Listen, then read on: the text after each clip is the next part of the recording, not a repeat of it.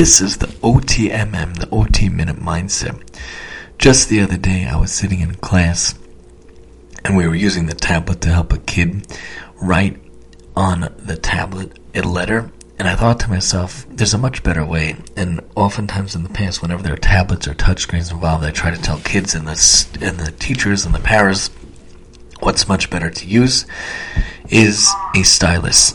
A stylus is always better to use than the finger because it really can mimic the transferability of holding the pencil, holding the pen. And I love the Apple Pencil the best, but it's very, very expensive. So they have these knockoff versions. You just type in like Apple Pencil knockoff into Amazon. You'll find it $20-30. It's awesome.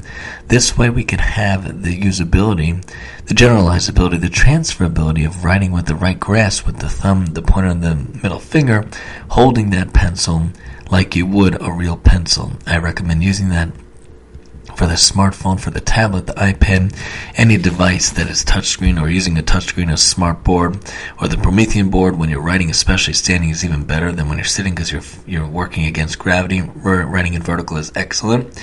An awesome thing to use to help for the writing here on the OTMM.